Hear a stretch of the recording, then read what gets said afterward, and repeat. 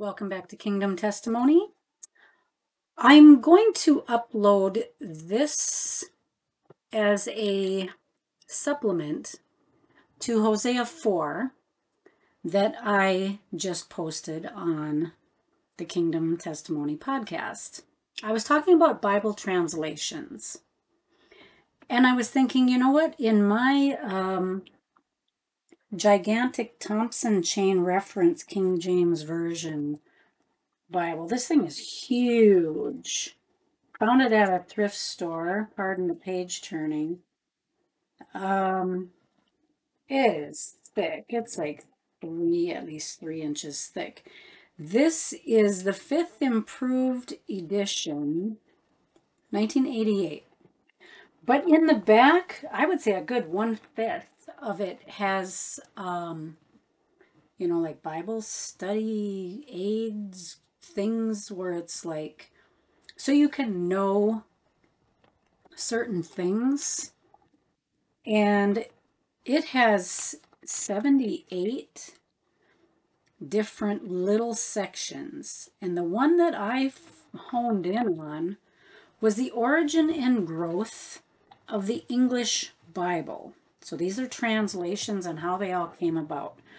And I talked quite a bit in Hosea 4 about translations. So that would have been the podcast post right before this one. So on this page, 4,220 of this big book, this is my King James Version study chain reference. It talks about the origin and growth of the English Bible. Now, I can't read this word for word because it is not in the public domain, but I can show you what I'm looking at. So here's a chart, and it has how the translations came about of the English Bible since the age of printing began. Okay, so it says, we don't know when the books were originally written, and I'm paraphrasing. Each copy was copied over by hand. Okay, so some of the ancient books were lost. All right, and the original manuscripts were lost. It talks about 3 principal ones. The Codex Sinaiticus. All right, now this is the Romans that had this. A codex of the Greek Bible belonging to the 4th century. Okay, these are ones that we have the most ancient copies from the original manuscripts. This is what they actually have. The second one is the Codex Vaticanus from the Vatican Library at Rome. It originally contained the whole Bible, but parts are lost. Copied over around the 4th century. The third one is the Codex Alexandrinus from about the 5th century, now in the British Museum, contains the whole Greek Bible, but has 40 lost leaves. So that would have been like the New Testament. And then there's ancient versions, the Septuagint from 285 BC, the Samaritan Pentateuch. It's not a version, but it's the Hebrew text perpetrated in Samaritan characters. The Peshitta or Syriac, which is the whole Bible, uncertain of a date, translated into the common language in Syria, and the Vulgate, which I'm sure you've all heard of, the entire Bible translated into the Latin language by Jerome at Bethlehem around 400 AD. So for 1,000 years, this was the standard Bible in the Roman Catholic Church. So all of these bits and pieces throughout all of these centuries were kept and stored and rewritten into new languages and that sort of thing. And I want to keep going back to the fact that God has, being that his word is alive and active, sharper than any double-edged sword, he has a way of preserving the comprehension of what he wants his people to know. So there's so many people out there, and I've said it myself, that the translations over the years have lost their original meaning. But what we have is we still have the original words, especially in the Old Testament, that were painstakingly expounded on by James Strong and Gesenius. And that's why I talked about that in Hosea 4. That's what I like to base what I'm reading on. If I get to a section and I'm like, I don't quite understand this, I will look at Strong's and Gesenius, which most of the time agree. And Gesenius is just more information. He was a little more thorough. So what I'm looking at in this chart is we have the early copies of the Codex Alexandrinus from 425 AD, the Codex Vaticanus from 340 AD, and the Codex Sinaiticus from 330 AD. So this is what we have, what they had. And then the original manuscripts from 100 AD up to 1500, going back to 1500 BC. So they had the original manuscripts, and then they had these Latin 3. They had the ancient copies, ancient versions, and then they had the Vulgate from 400 AD. And from there, we get Wycliffe of 1380. Now this is AD, or CE, however you like to say it. We have Tyndale of 1525. All of these are AD. Coverdale, 1535. Matthews, 1537. Great, 1539. Geneva, 1560. Bishops, 1568. Douay, never heard of that one, D-O-U-A-Y, from 1610. The original King James from 1611. The Revised Version from 1881, and the American Standard from 1901. So really nothing happened from 1600 to the late 1800s. That's why King James, was just so widely accepted. So in the 1950s on up, we have the RSV, Berkeley Amplified, JB, I don't know what that stands for, NEB, NASB, LB, paraphrased, TEV, NIV, New King James, and then 1985 on up, we have New Jerusalem Bible, RSV, Revised English, Today's NIV, ESV, KJV, Easy Reader, The Message, CSB, CKJV, NCPB, AV7, DNKJB, MEV, SKJV, and of course I mentioned before that the Passion Translation is, that is by Brian Simmons, is still in the process of being translated. So I just read like over 20 or 30 of them, of translations. There's Bible study Bibles that are not necessarily translations, like Holman and all those other ones. Those are not necessarily translations, at least I don't think so, but they're like Bible study Bibles. So there's, and then there's the American King James, that I have a copy of that. That's not listed here. I'm not sure when that came out. It's very recent. So what I'm saying is, like I said in Hosea 4, that I'm not retranslating the Bible with this series. What I want to do is go back to the words that were originally given.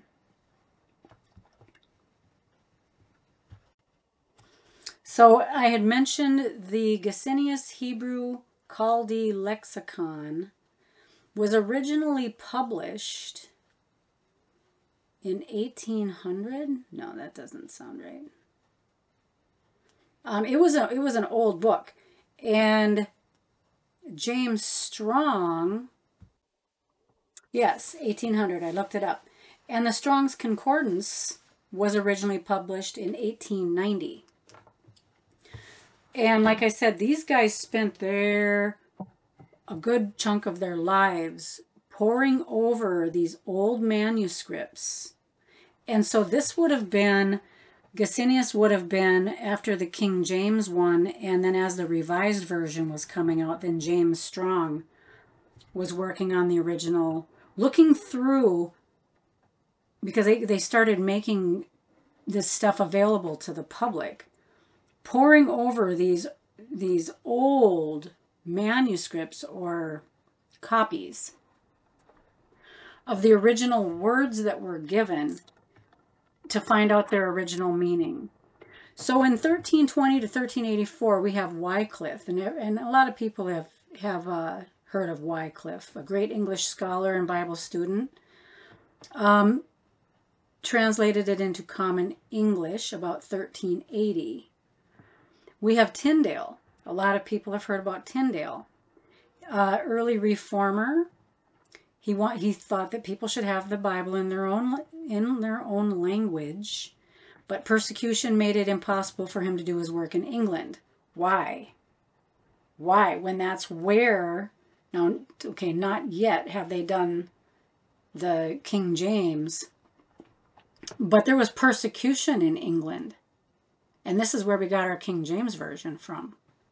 So he went to, in 1525 and 1530, he transferred over to the continent. Not saying where that was at. He was martyred before he completed the Old Testament. So he was martyred because he wanted to bring the Bible to the English-speaking people. This gives you a little bit of an idea of how hard it was to bring the Bible to people. Then we have Coverdale, a friend of Tyndale. He published a Bible dedicated to Henry VIII. His New Testament is largely based on Tyndale's. We have Matthew's Bible, second edition of the Coverdale. Never heard of this guy. The Great Bible, 1539. This is based on Matthew's, Coverdale, and Tyndale Bibles. The Geneva Bible, 1560, was made at Geneva by scholars who fled from England during the persecution by Queen Mary. We have the Bishop's Bible, Archbishop of Canterbury during the reign of Elizabeth. We have the Douay Bible, which is a Roman Catholic version from the Latin Vulgate. And then we have the King James or Authorized Version in 1611, made by 47 scholars under the authorization of King James I of England. So the place that martyred Tyndale, now all of a sudden, less than 100 years later, is authorizing this Bible. You know, I'm suspicious of that. The Revised Version was from English and American scholars. It was supposed to be a revision of the Authorized Version. And then the American Standard Version of 1900 incorporates into the text the reading preferred by the American members of the Revision Committee.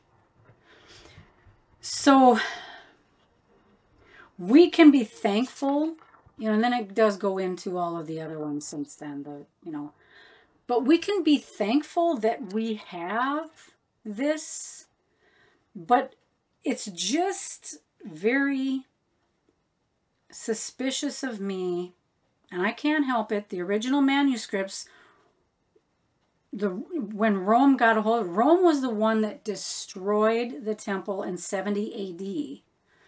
And then they get a hold of these manuscripts in 100 AD and hang on to them all these years and won't let them out. You know, the Roman Catholic Church in England has these and they won't let them out to the people.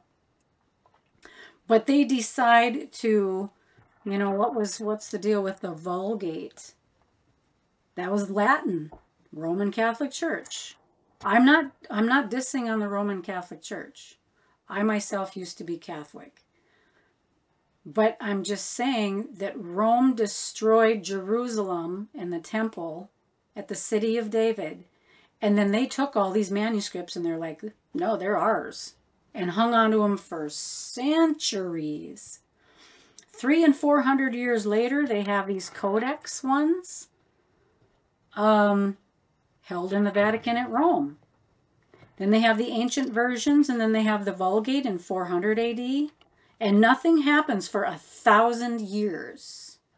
Nothing happens with all of this.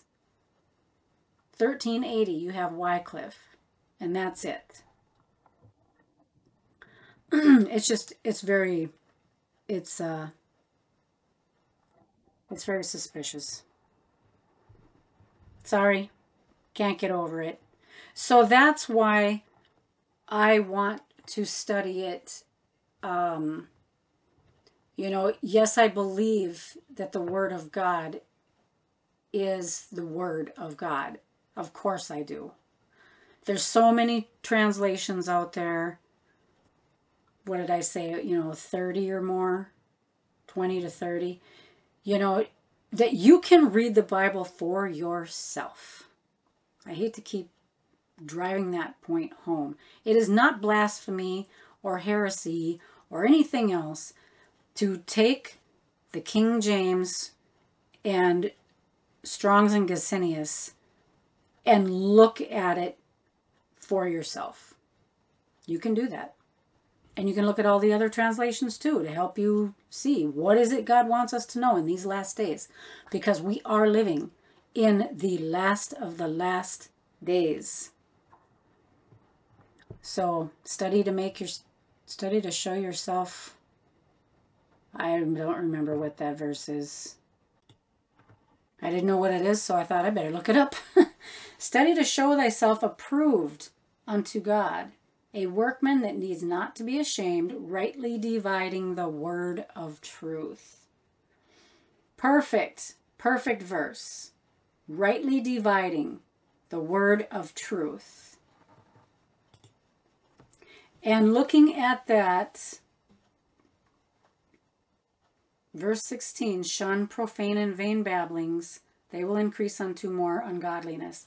So study, this is what I'm saying now in Strong's Concordance, 2 Timothy 2:15, study, earnest, prompt, diligent, labor, study, to show yourself so that you can stand and be at the ready, approved, acceptable, approved unto God, a workman, toiler, teacher, laborer, that needs not be ashamed. Of course, not isn't in there, but then you read it in the Greek and it says not ashamed. So yes, rightly dividing, dissecting the word. We know what the word is, the logos of truth.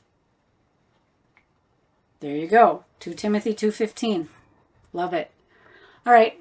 This is longer than I wanted it to be, but I hope this helps you. Thank you and have a blessed day.